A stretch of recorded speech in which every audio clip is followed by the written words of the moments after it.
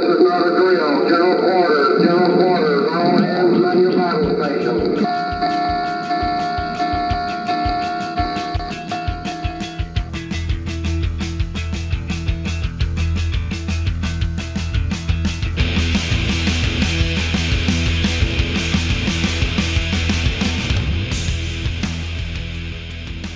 Welcome to Midrats with Sal from Commander Salamander and Eagle One from Eagle Speak at Sea or Shore, your home for a discussion of national security issues and all things maritime.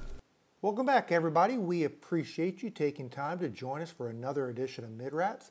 Today is a pre-recorded show, so there'll be no chat room or phone calls, but as our guest is a Marine, what more do you really need? Today we're going to cover the spectrum from peacetime exercises to wartime combined operations, where successfully integrating multinational forces, it's not a pickup game.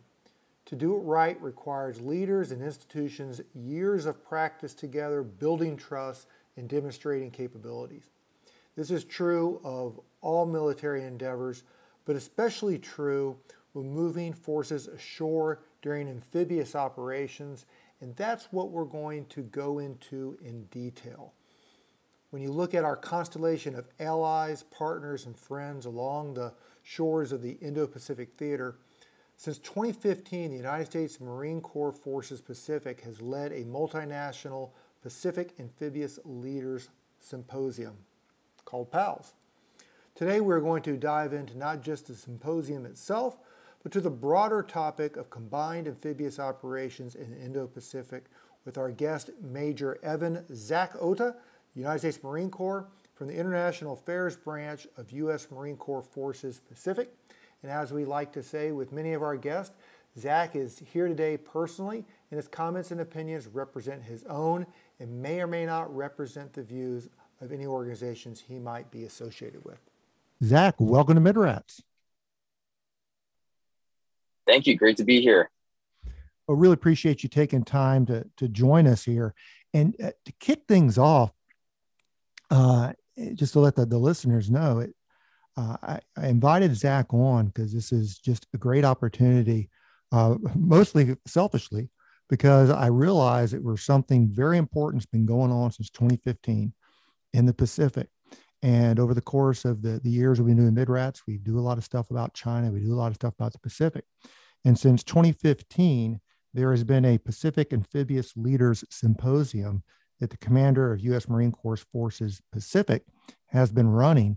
And next week, we've got the seventh run of PALS, if you want to use the acronym, taking place in Tokyo.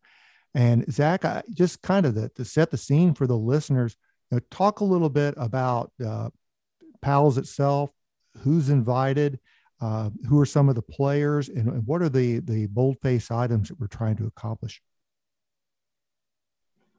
Yeah, sure. Glad to do that, Sal. First off, Pacific Amphibious Leaders Symposium, or as PALS, as you described it, a great reverse engineered acronym there on the part of the Marine Corps. It's really a forum just to bring together our naval and amphibious leaders from across the region, and in some cases outside of the region, really to share relevant topics that are important to maritime security right now. Just for a little bit of history, as you mentioned, this is the 7th year of execution. We started this back in 2015 under the cognizance of Lieutenant General Tulin, who was at the time commander of U.S. Marine Corps Forces Pacific. And this was, a part of a wave of, multilateral engagements that had been taking place throughout Indo-PACOM. Full disclosure and full credit to our Army brethren, they got first mover advantage when they implemented their Land Pact, Land Forces Pacific Conference. I believe it was back in 2014.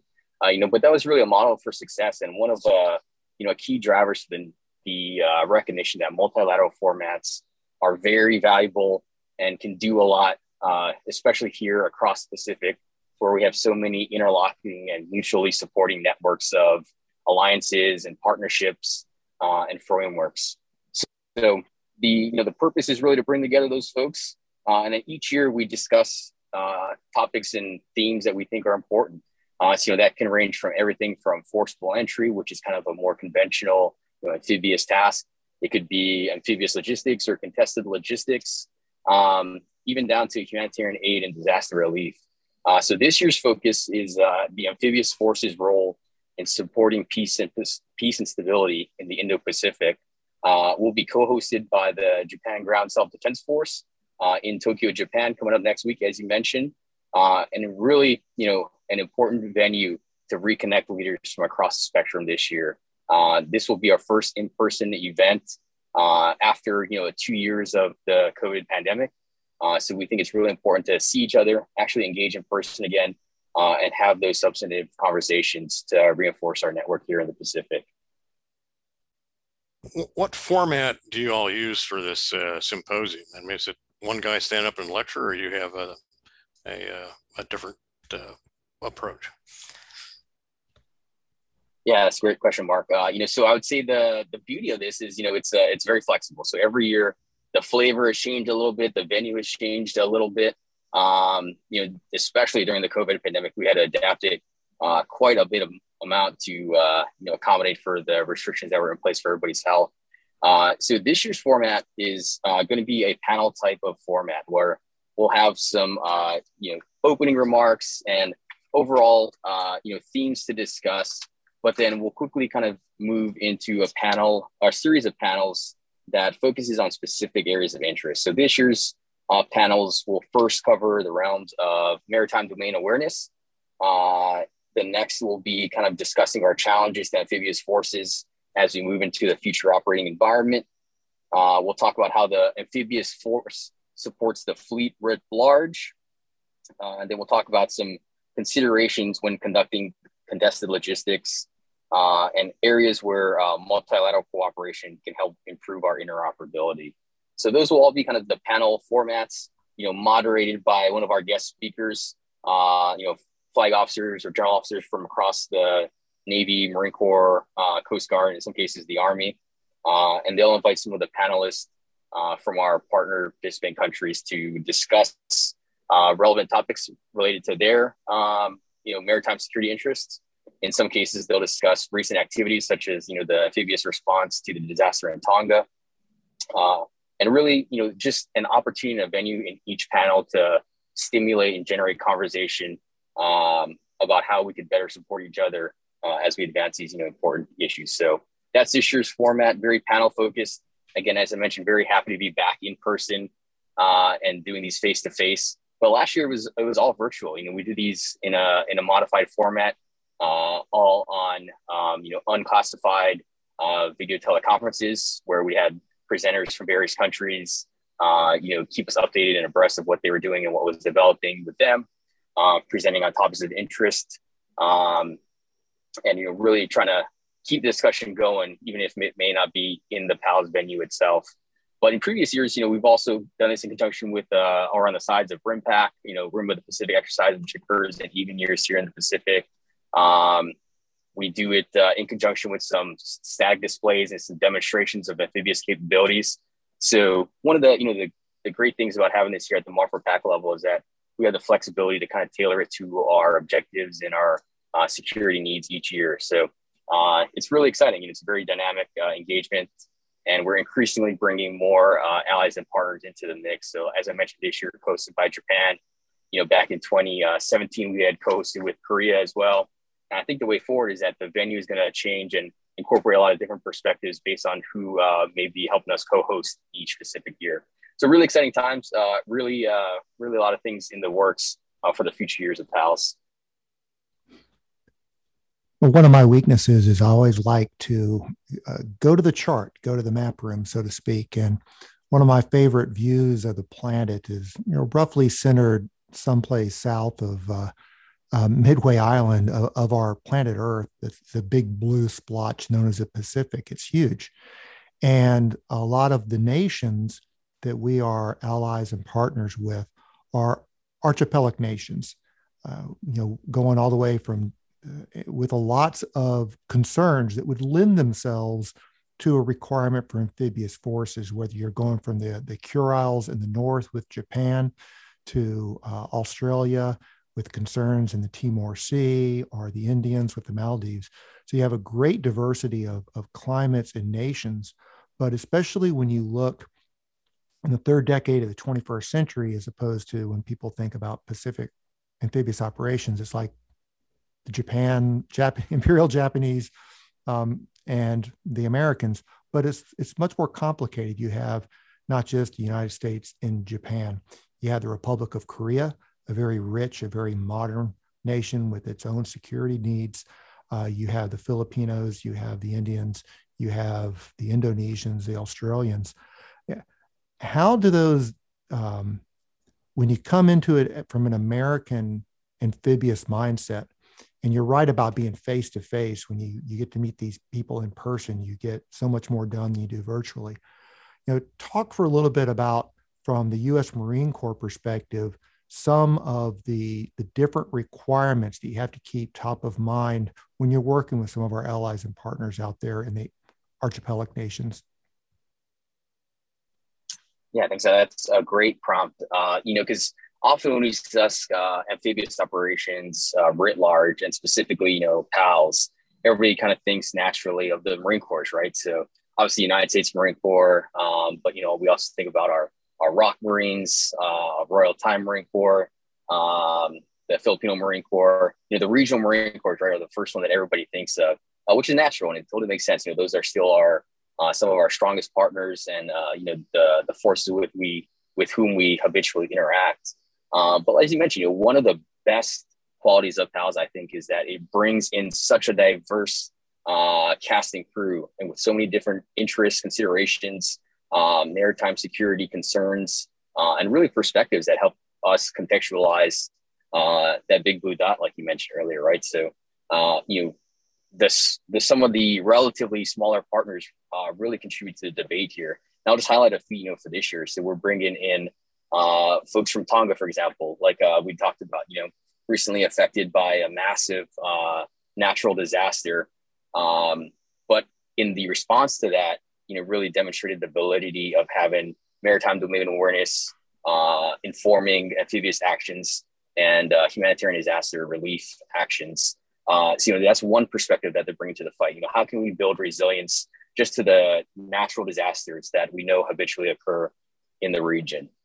On the other far end of the spectrum, we're hoping to bring in some folks from the Maldives, so not a big force writ large, and definitely, not, a force that a lot of folks consider right off the bat when they talk about contributing to maritime security, but training a very capable force with folks that we like to consider as Marines, and defending an archipelagic nation against a wide range of threats, right? Everything from law enforcement activities to, like you mentioned, growing climate concerns about how they're going to build resilience, as the climate changes, and how they're going to keep their maritime security interests intact, even as, some new actors may be on the scene.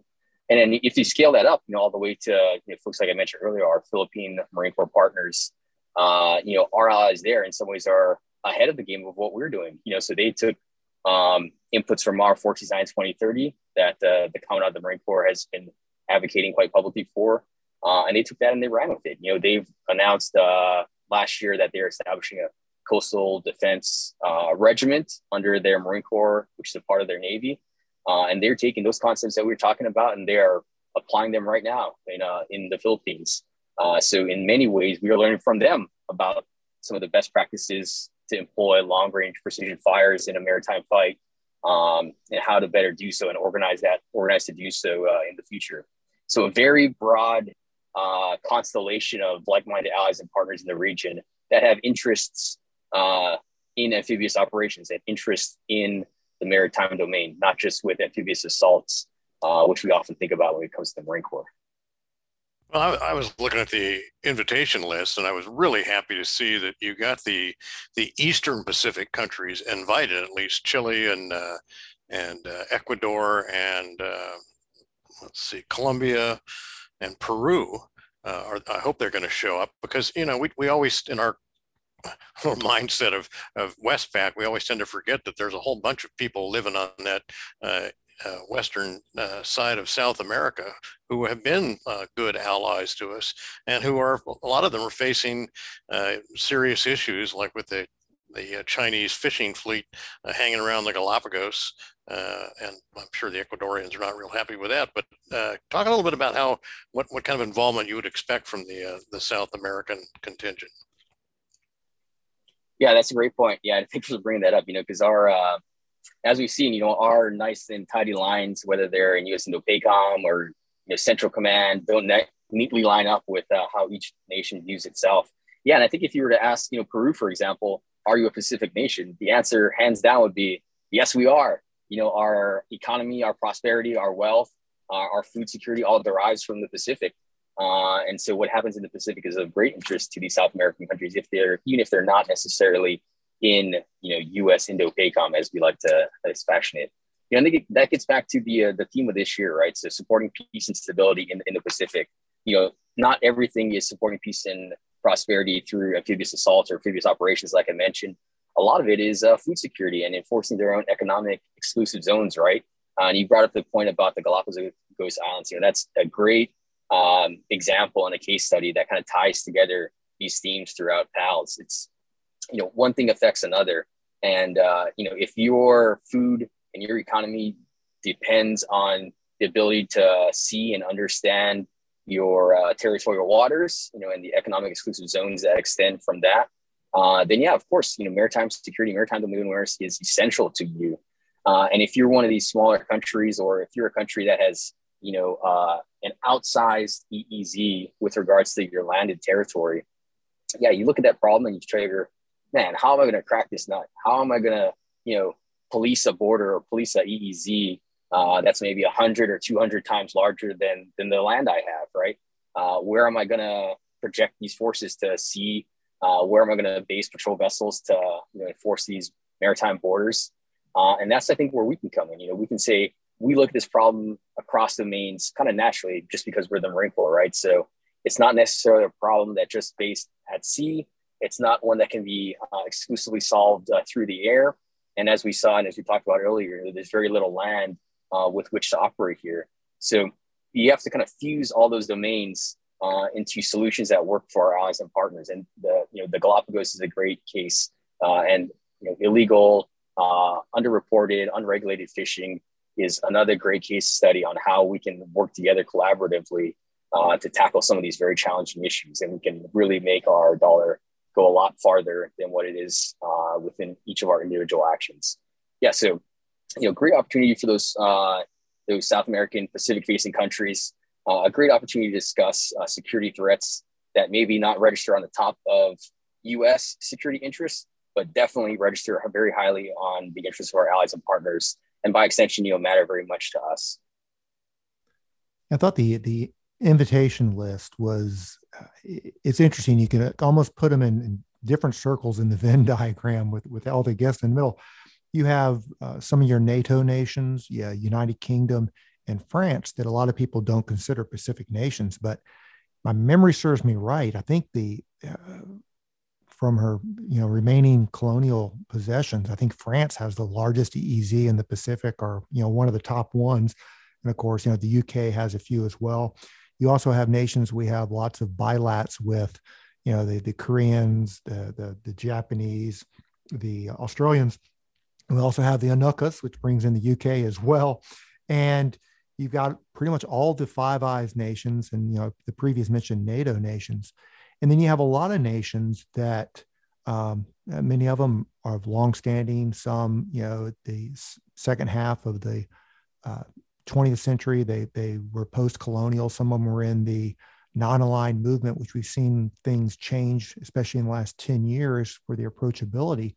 And I'm curious about how is our experience, not so much with C2, because that has a strange connotation, but how do we communicate with them? How do we work those C2 and the communications and making sure we speak the same common language? Because you could have nations that you've worked with almost every day, like the British, and those that you may not have worked with before, the Palau, maritime security people, or even the Brazilian Navy that we do see on occasion during UNITAS.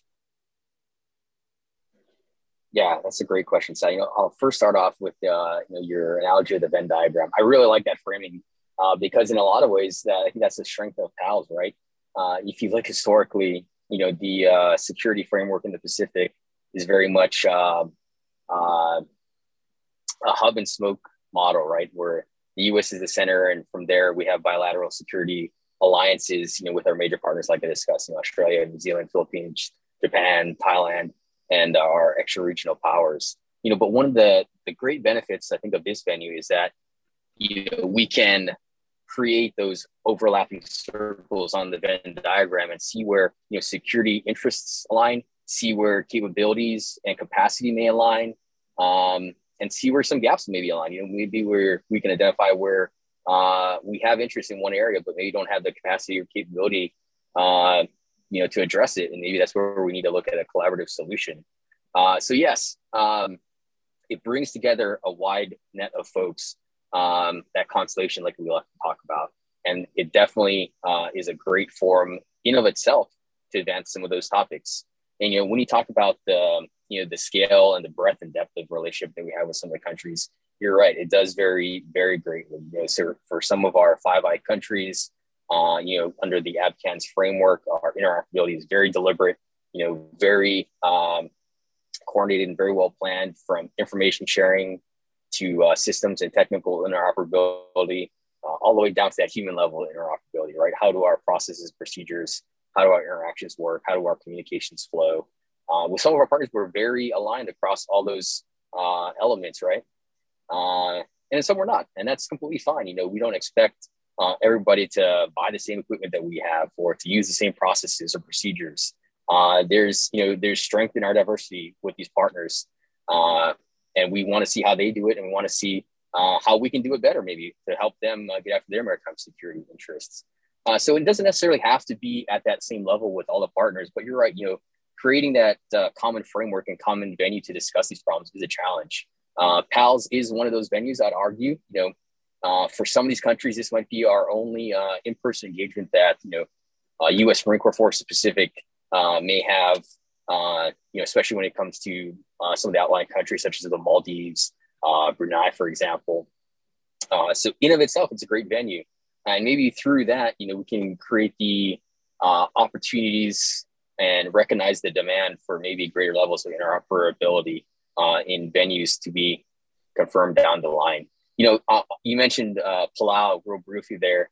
And I think that's a case study worth identifying. So Palau, still very much a member of the Compact of Free Association, the COFA, right? So it is a COFA state, along with the Republic of Marshall Islands and the Federated States of Micronesia. So it falls kind of within the U.S. security framework as far as policy and agreements go. But very much, a very proud and independent country, and one that we work with a great deal on maritime security interests. So, every year, MARFORPAC and specifically the 1st Marine Expeditionary Force sends out this task force called Koa Moana into the Pacific. And increasingly, they've been going to Oceania, to do just that, to help advance our interoperability and advance our cooperation with some of these smaller Pacific Island countries. And, that has been informed by PALS, by interactions at PALS. And I think reciprocally, it informs our engagement in PALS and what we should discuss. So maritime domain awareness is a great example you bring up. As we discussed, very crucial to amphibious operations and maritime security writ large, and an area that also impacts illegal, unreported, unregulated fishing. So, a confluence of interests where Palau is definitely interested in EEZ enforcement, maritime domain awareness, and patrolling its own borders through maritime domain awareness. And an area we identified, through PALS and through these engagements that we could help contribute with Task Force Koa Moana. And even through the pandemic and through these limitations, they've been still regularly engaging to help build capacity at the Palau local level and within the Palau government to increase their maritime domain awareness capabilities and help them better enforce their own EEZ. So it's a confluence of goodness here, where our exercise and activities help generate some of that interoperability and help identify areas where we can cooperate better. And then PALS is the venue where we can feed back those the opportunities and really give it some direction for the future years out. So I hope that answers your question. But overall, a great opportunity to overlay those Venn diagrams and overlay those mutually supporting areas of interest. Well, I find it as a kid, I lived on Guam, and I learned pretty early the value of the sea lines of communication. But and I think most of the countries that you have listed here are all pretty much dependent on, like most of us are these days, on the oceans being free, so they can get as you said, the food security and all the rest of it. Is there a problem convincing people back in the U.S. that to get over their sea blindness and take a look at why this level of cooperation matters, and how it should probably even be enhanced by other arrangements like this? Yeah, it's definitely a difficult issue, right? Because just like how we talked about amphibious operations and PALs being kind of a Marine Corps centric thing, people look at PALs and say, oh, that's a Marine Corps issue. When you look at IUUF, or illegal unreported unregulated fishing, people look at it and say like, that maybe is a Coast Guard issue, but maybe not even necessarily a U.S. Coast Guard issue. And there's some validity to that, right? The U.S. Coast Guard has lead. They published their strategy for combating IUUF, which I think is great. A lot of distinguished writers have talked about how IUUF impacts maritime security awareness. Captain Walker Mills from the United States Marine Corps has been very prolific on that. A lot of leading, navalists have been discussing the topic. And I think there's a groundswelling recognition that IUUF is a vector for some malign influence. And one where we, as a tri-service Navy, Marine Corps, Coast Guard, have a lot of issues in interest in combating. So I think from the policy level all the way down to our level, we're realizing the importance of combating IUF and combating a lot of these threats that we had either previously not prioritized and not recognized as the highest threat, or conversely thought of them as a persistent kind of low-lying issue, but one which would not really impact amphibious operations or security in the maritime domain. But the environment is changing, and like you mentioned, we have to adapt with it as well. So I think there's a growing recognition that we all need to contribute, and I think PALS is really a forum to figure out how we can best contribute. As our commandant said, we don't want to tell our allies and partners we do it this way, so you should do it that way also. I think one of the values of PALS is that we can learn from them. Hey, what are you doing and how can we better support you? What niche capabilities could you benefit from, vice just us telling you how we think we can help police your waters or EEZs. So that's really an area of interest. We can get some of the nuance there communicated in person. We can get some of that mutual understanding on what we have to offer, what may be required, and how we can collaboratively, bring those capabilities to great effect in the Pacific. So yeah, there's a lot of opportunity. I think the moment is ripe to reassess our preconceived notions on maritime security. And I think, to be honest, PALS is the venue to do that. We have the senior leadership from across, more than 20 countries that we already discussed. We have senior leadership from, across the joint force, whether that's, MARF PAC internal on our 1MAF and 3MAF, whether that's, U.S. Pacific Fleet and 3rd Fleet and 7th Fleet, whether that's our representatives within the U.S. Coast Guard, our sub-unified commands in U.S. Forces Korea. We have great interest from across the joint force and then within our allies and partners to advance these topics with the key leaders who represent the services who matter in maritime domain awareness and maritime domain security. Some may say it's just semantics, but words mean things because they focus the mind. And I remember back, I think it was 2018 when he was Secretary of Defense, James Mattis, he changed Pacific Command to Indo-PACOM to emphasize the connection between a lot of the concerns and needs of the Indian Ocean area and the Pacific area, especially with what developed with Australia and India the last few years. It makes a lot of sense. And we talked about the Maldives recently. That's right smack dab in the middle of the Indian Ocean. When we think more about not just the Pacific, and we've talked about the concerns of the Eastern Pacific. And of course, one of the fun things I like to tease my Canadian friends is like, you're a Pacific nation too. You just got the cold part. The interest in and the additional focus on the concerns in the Indian Ocean area, how does that fold into the conversation with PALS as it's developed through the years? And in a few areas, we've seen additional coordination with the Indian national security structure. Have they come into play in PALS more in the last few years as well? Yeah, that's a great question, Sal. I think, as you mentioned, words definitely matter.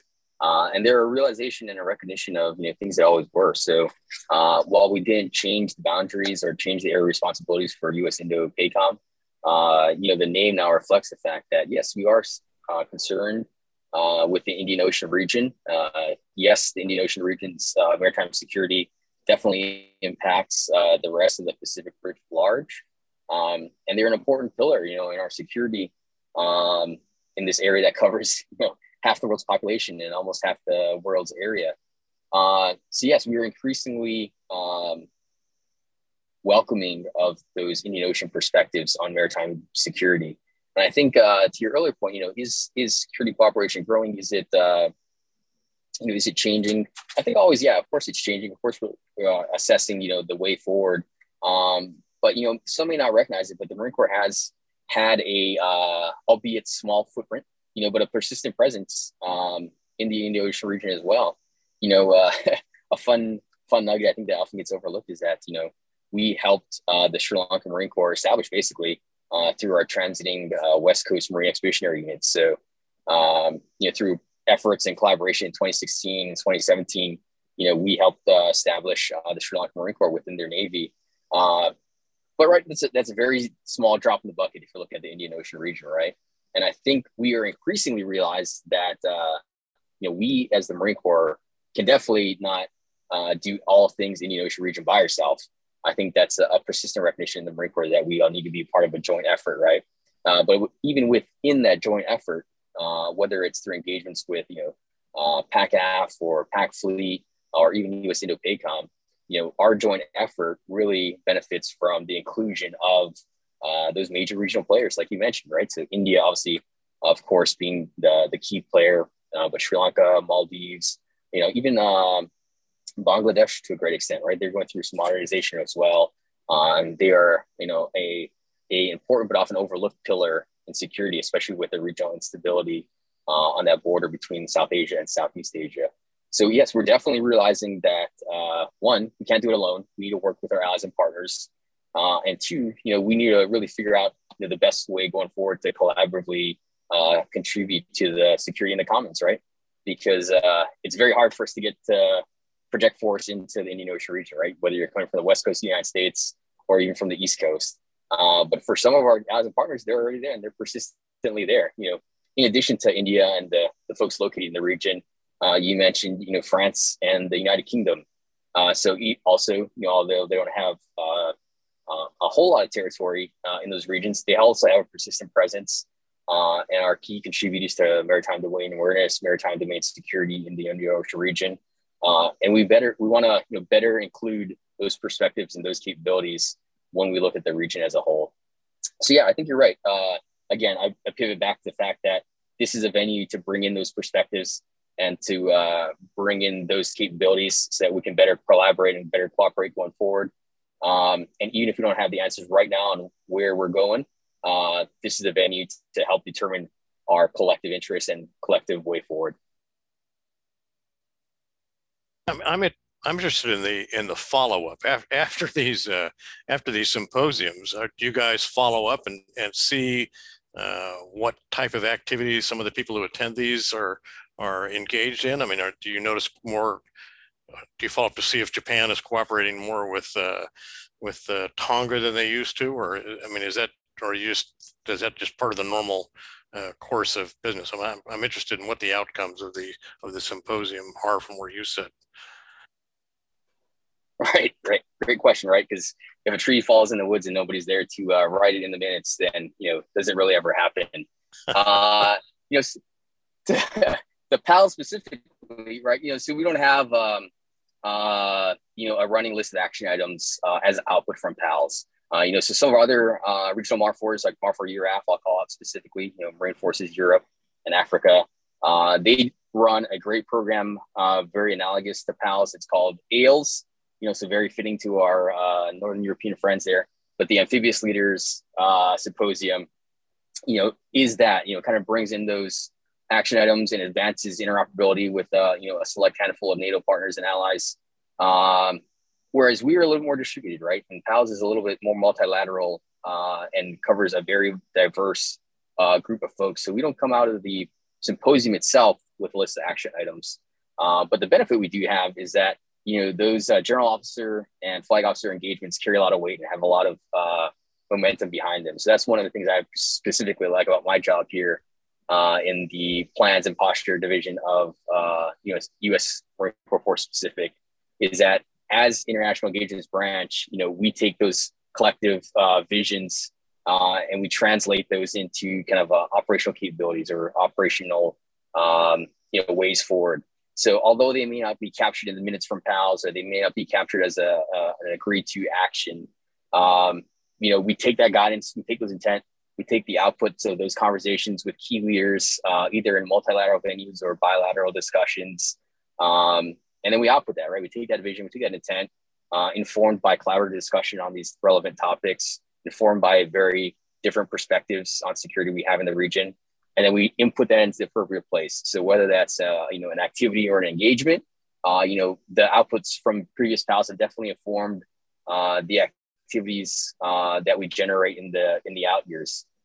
So, whether that's ways forward on deploying our forces unilaterally, like our West Coast MEUs or our 31st Marine Expedition Unit, or even something like MRF-D, the way forward for Marine Rotational Forces Darwin. Those engagements and these discussions definitely help inform the way forward on those exercises, deployments, and activities. We can also take those outputs into our bilateral and multilateral staff talks. So just like how we have a web of security frameworks that overlap each other like a Venn diagram, we also have a constellation of staff talks, staff engagements, and planning conferences with many, if not all, of our allies and partners represented in PALS. So we take those outputs, we take those discussions, take the vision generated by our senior leader engagement, and then we inject that into very tangible metrics through our staff talks.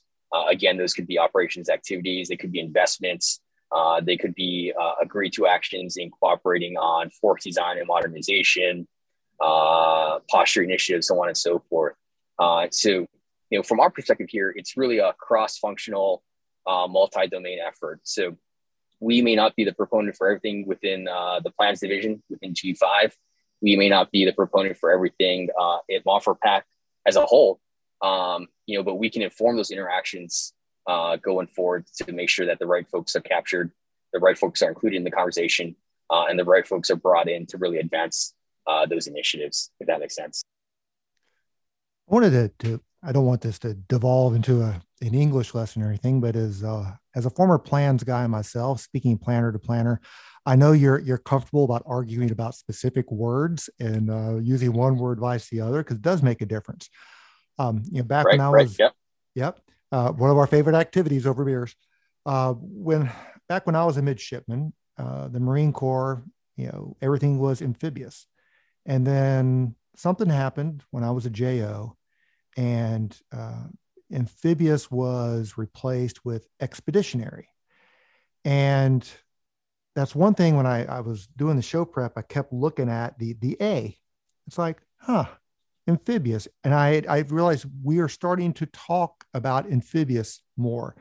And just, as a Marine Corps planner, we're almost seeing a renaissance in the use of amphibious vice expeditionary. And occasionally, and I kind of get itchy about it, people use them analogous interchangeably in amphibious versus expeditionary.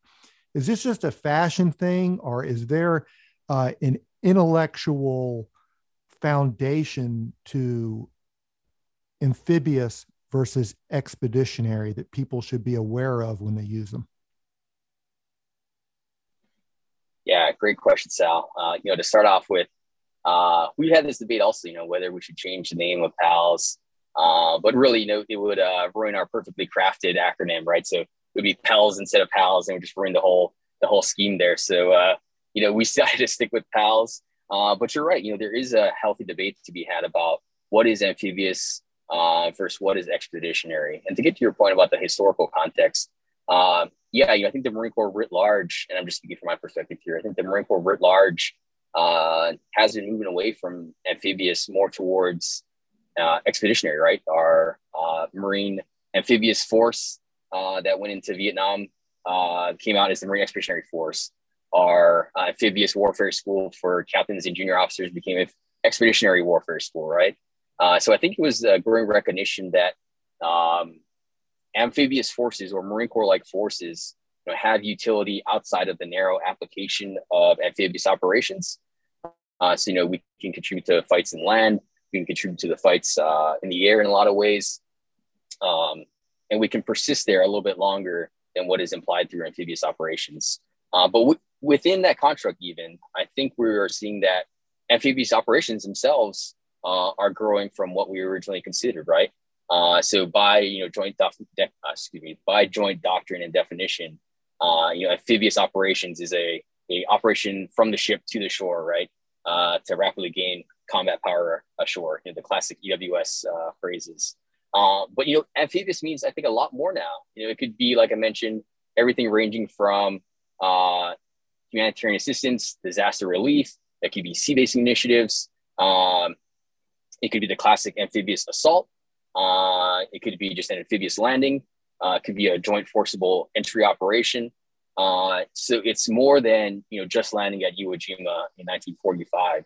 And I think even at our level within Marfor PAC, we're looking at potentially expanding that scope of the term, right? So maybe is it just a ship-to-shore operation? Maybe it's a shore-to-shore operation. Maybe it's a shore-to-ship operation. Or maybe it's an operation like a counter-landing type of scenario where, yes, it involves ship-to-shore movement. It may also involve shore-to-shore movement. It may be unopposed, but it may be to defend within the maritime domain against a invading amphibious threat. So I think we're looking at expanding the term of amphibious itself without necessarily changing it or breaking it or scrapping it writ large. But I don't think also we don't want to get away from expeditionary, because we have to remember that is our mindset, right? And we generate readiness and we project it across the world. So I don't think there's any discussion of our Marine expeditionary units changing the name or changing back to amphibious. I think more so it's a recognition that we contribute more to the maritime domain than just what the name amphibious applies. And I think that's reflected in our 3rd Marine Littoral Regiment. That's reflected in force design, that forces ashore, which are expeditionary themselves, contribute to the maritime domain, contribute to a naval campaign. And by doing so, maybe they in themselves are more amphibious than our narrow current definition implies. I'm sitting here thinking about amphibious stuff, and all I remember were the huge number of amphibs that off Vietnam that sailed around in a diamond formation, and we're always in the way of everybody trying to do flight ups and conduct gunfire stuff. Anyway, that's a long time ago, but I'm curious as to how many of the countries that you're are involved in PALS have some kind of amphibious capability. I mean, I know the Australians have those Mistral things they got from France, I think, and I'm not sure who else has got LHAs and all the rest of it. Is that obviously not required to be part of PALS, but are there countries there that have significant amphibious capabilities that has been well hidden from me? Oh yeah, you bring up a topic that is near and dear to my heart, and has been the focus of one of our ongoing initiatives here in the G5. So yeah, definitely there are many partners, I think many surprisingly so, who have amphibious capabilities. So if you start off with some of our longer lasting allies and historic allies, the United Kingdom and France, for example, you're right. France has 3 Mistral class LHDs, helicopter landing docks. And they regularly bring those to the Pacific as well. We just had great success cooperating with them in their mission Jeanne d'Arc in 2021. So even through the height of the pandemic, they deployed an amphibious force out to the Pacific.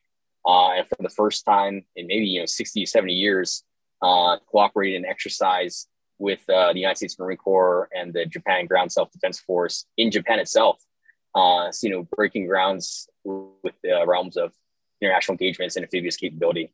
The UK, for example, great amphibious power, one of the first amphibious powers, from which we derive a lot of our customs and courtesies and histories, right? So similarly, in 2021, we deployed a force cooperatively out here to the Indo-Pacific through their Carrier Strike Group 21 with the Queen Elizabeth.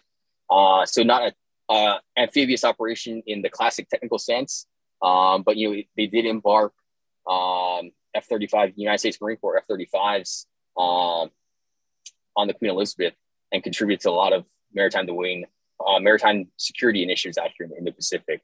So those are some of our higher end partners. You mentioned Australia also. Yeah, definitely. That Australia's got the 2 Canberra class LHDs, and we love working with them also. And while they don't have a dedicated Marine Corps, we see a lot of value in cooperating with them in that amphibious realm. And I think we as a Marine Corps are a good partner for their force. We're both kind of inherently joined by nature and design, and we're a great natural partner for Australia. But if you look across the spectrum, yeah, it's very diverse, and there are a lot of capable forces. New Zealand's got the HMNZS Canterbury, right? So you necessarily wouldn't think of New Zealand as an amphibious force, but while their capacity is small, they do have the capability. And just to highlight some of the other folks we have in the region, I mentioned the Maldives earlier with the Regional Marine Corps. I mentioned Sri Lanka with the Regional Marine Corps. Folks like Indonesia, the Corps Marinir, are definitely a capable force. And while their force is more optimized towards, archipelagic operations, just like the Filipinos, very capable with a lot of LSTs, a lot of those classic capabilities that I think we in the United States Marine Corps are now recognizing are very vital to an archipelagic fight. So landing ship tanks, very much akin to our desired light amphibious warships, and so on and so forth. But across the spectrum, there are folks who are realizing that yes, that beautiful harmonious marriage between the Army and the Navy needs to take place in order to advance their national interests, and I think two, like you mentioned earlier, is to contribute to our collective interest in the maritime domain. And I think we're seeing a very virtuous circle right now with land forces and naval forces, and even a lot of air forces in some ways, cooperating to achieve security in the maritime domain. I don't know if it's a union rule or not, but I think somewhere if you're interviewing a Marine, you have to mention the commandant at least once. But this actually ties in. I think it's clear now that this PALS meeting is going to be face to face. It's hard to ignore what everybody is not everybody, but most people in the national security arena have been looking since February at what's going on in Ukraine. And Commandant Berger, he did an interview back in March with David Ignatius over at the Washington Post. And I just wanted to pull a couple of quotes from him here. And I want to try to tie them together with something that has been a regular topic of us here, and that's logistics. But also there's trying to figure out, and I think it's great what the Marine Corps is doing is everybody else is, and I'll say it so you don't have to, well, everybody else is picking their belly button and second guessing what their strategy should be. The Marine Corps said, this is what we think we need to do. And we're going to march forward and do what we can with the rope we've been given to do it with. And that has generated a lot of very constructive, creative friction, I think. It's been nice to see, but a lot of those decisions that not just the Marines are making, but the Army, the Navy, everything else, it derives from models, wargaming.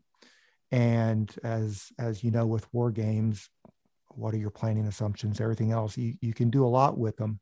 But he had the following to say about, specifically, he was speaking about why, from both the Russian perspective and in the American perspective, things in Ukraine didn't work out well. And here's a little quote from him, quote, "Computer modeling helps in some regards, but I would say if you ran the computer model on the Russian military versus Ukraine military, it would, it would give you a certain answer that said it probably wouldn't last all that long. He's speaking of the invasion, back to the commandant. But that's obviously not what's happening. And the reason I start there is computer models can't, of course, factor in the human element. And later on, they go and talk about something my co-host knows from a previous conflict on the other side of the Pacific, and that's logistics. And he was speaking specifically about some of the glaring logistic challenges that appeared pretty fast during the invasion, going back to the commandant, quote, "I don't know if it's hubris on the part of Russian planners and leaders or just an assumption that the operation would not take very long and therefore no need to stack up logistics," unquote. Is that something that, as a planner, I know you and the foreshop are thinking and rethinking that, but is this an issue that our allies and partners, you think, whether PALs or other venues, are going to be looking for answers for about our ability to cross and sustain the Pacific? And what are some of the thoughts that the Marine Corps has about some of the equipment that they may need or they need to repurpose in order to reflect some of those requirements that really the Ukraine conflict so far has brought into stark contrast? Yeah, great prompt, great quote, and I think a great area for discussion. Commandant of the Marine Corps General Berger's Fort Exam 2030 has really, I think, been a watershed moment for us here in the region writ large, not just in the Marine Corps and Marfor PAC. But as I mentioned earlier, our allies and partners have really taken that as a cue to reassess their own force design, their own structure, and their own capabilities that they may need in the future operating environment. And I think we're seeing a lot of confluence interest right here. You mentioned logistics, right?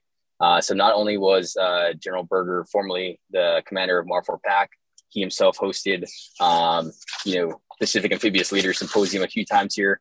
When he was the host, 2018, the focus was amphibious logistics of PALS 2018. And this year, it's also an area of discussion in one of our panels, right? Contested logistics.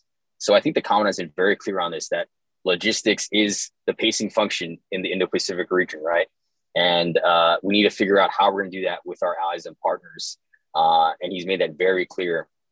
And I think when it comes to looking at solutions to that problem, I think we've increasingly realized that it's not just capabilities, but it's really also ally and partner capabilities and interests as well. And we've realized we need to work towards gaining unity of effort in both regards.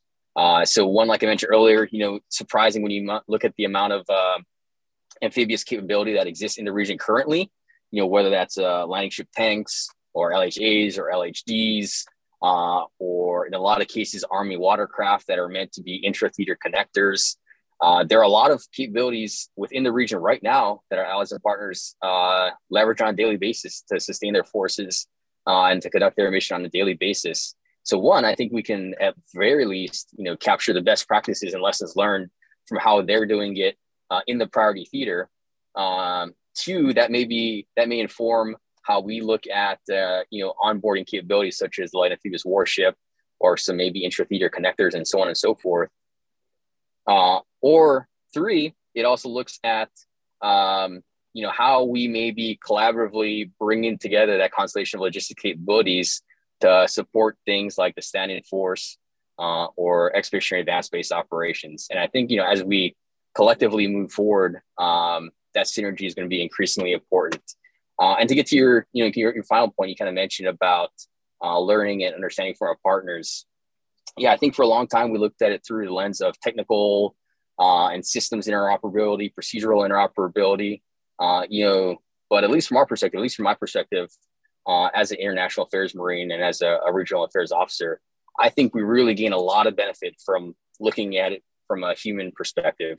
And the better, our people can understand the forces and the people of our allies and partners, the better we can understand the issues they're dealing with and the capabilities they have on hand to solve some of these very vexing problems. So, I think if we can advance that human to human interoperability, we then derive a lot of unity of effort in very difficult and challenging situations, such as contested logistics.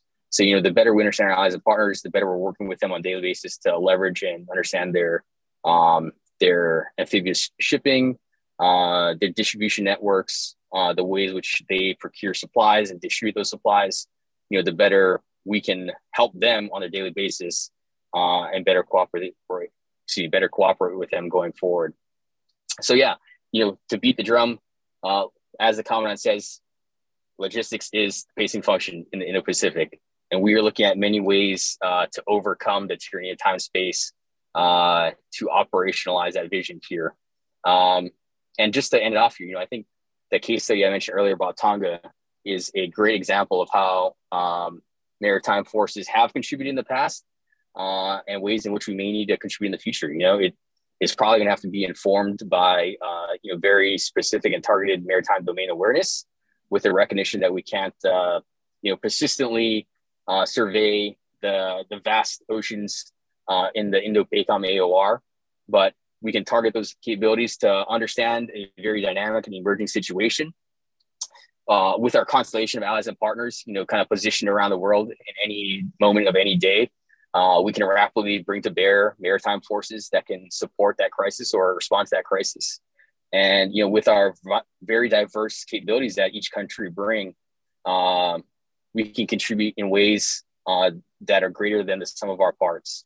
And even better if we can do so under, a cooperative or a collaborative command and control infrastructure that helps best, allocate those resources to the problems as they emerge. So, is it perfect? No. Can we get better? Yes. And do these venues help us get better? Definitely. And I think PALS is just one of the many ways in which we can get after that commandant's vision of Force 2030 and its associated challenges. Yeah, I think you made excellent points. I want to apologize to the Australians. I forgot that the Canberra and the Adelaide were designed for them specifically, or not the Mistrals that went to Egypt. But I wanted to hit on something you just said. One of the important aspects of these meetings is people to people, and I think that the humanitarian and disaster response abilities of the amphibious forces that are available in the Pacific are really key to that. And I'm glad to hear that the Marine Corps takes that mission and concept very seriously, because of all the other stuff that people see, they don't want to watch people do armed practice landings. They want to, when they have a problem, they want somebody to come and help them out. So I think that your example of Tonga, and then we've had a few other things where we've had our U.S. Navy forces and other forces come in and help people out. I think that's a really important component. And I assume that's a major topic and a benefit of these PALS symposiums, is that people get a chance to talk about what their needs might be in the event of some natural disaster. Yeah, exactly. I think we, the Navy enterprise at large, right? So both the Department of Navy, Marine Corps, Navy, I think often don't give ourselves enough credit for the capacity and the capabilities that we could bring to bear in some of these crises. The classic is, the 2004 response to Aceh. So even though Marine forces were not there because, we were responding to the crisis in Iraq, the U.S. Navy's capabilities and capacity that they brought to that response, alongside the rest of the regional navies and militaries that supported that response, was amazing, outstanding, right? Really unprecedented in many ways. And then you follow that up several years later with the maritime response to the earthquake, the natural disaster, and the following, man-made disasters at Fukushima Daiichi and Operation Tomodachi, or any one of the many natural disasters that have hit the Philippines, unfortunately, in the last few years. Amphibious forces and maritime forces are inherently versatile, inherently responsive, and you can do a lot of things with them. As the commandant mentioned, you have capabilities in the back of a well deck in an LHD or LPD. The adversary may not know what those are, but we definitely know what those are, and they can be very capable and they can be very diverse to respond to a wide range of scenarios. I think PALS just highlights a lot of folks that we can do everything from the high-end warfighting, if necessary, to humanitarian assistance, disaster response, or on the very low level, that persistent engagement and contributing to security in the maritime commons, whether through enforcement of EEZs or helping our partners build capacity in maritime domain awareness and policing their own EEZs. So yeah, as our comment says, right, we do it all. As our commander at Marfor PAC says, we do everything from F-35s to infantry. And as a previous Indo-PACOM commander said, we do Hollywood to Bollywood, polar bears to penguins. So the range of activities is very diverse. The spectrum that we operate within is very diverse as well, all the way from the high end to the low end. And we like to offer that this is our contribution to maintaining maritime security in any one of those areas on the spectrum. Well, Zach, it's been a great hour having a chance to talk about the PALS conference. Now, I just offer to the listener, if you wanted to keep track of what the Pacific Marines are doing and what Zach's observations are, you can find them on Twitter at Zach_OTA. Also, if people wanted to keep track of you, are there other places they could look at, or if they want to keep track of what the Marines are doing in the Pacific, where's a good place for people to keep an eyeball? Right. Yeah. Thanks for the prompt. I'll always divert back to, our Twitter website here at Marfor PAC, which is Pacific Marines. Not only on Twitter, but they're also active on Facebook and Instagram as well. So they have definitely the best pulse. We have a great team down there in our strategic communications branch, and they definitely keep the world abroad appraised of the good work we're doing here at Marfor PAC. So definitely recommend Pacific Marines on Twitter and their associated Facebook and Instagram portfolios. Excellent. And again, thanks, Zach, very much. Lots of great information today, and I look forward to the opportunity again sometime in the future. Thank you very much, gentlemen. It's been a pleasure and honor. Yeah, happy to talk about the Marine Corps anytime, any day. Thanks, Zach. And thank you very much, everybody, for joining us for another edition of Midrats. And until next time, hope you have a great Navy and Marine Corps day. Cheers.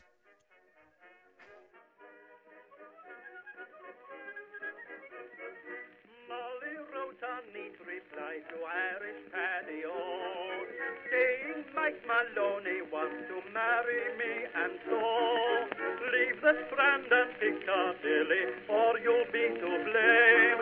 For love has fairly drove me silly, hoping you're the same.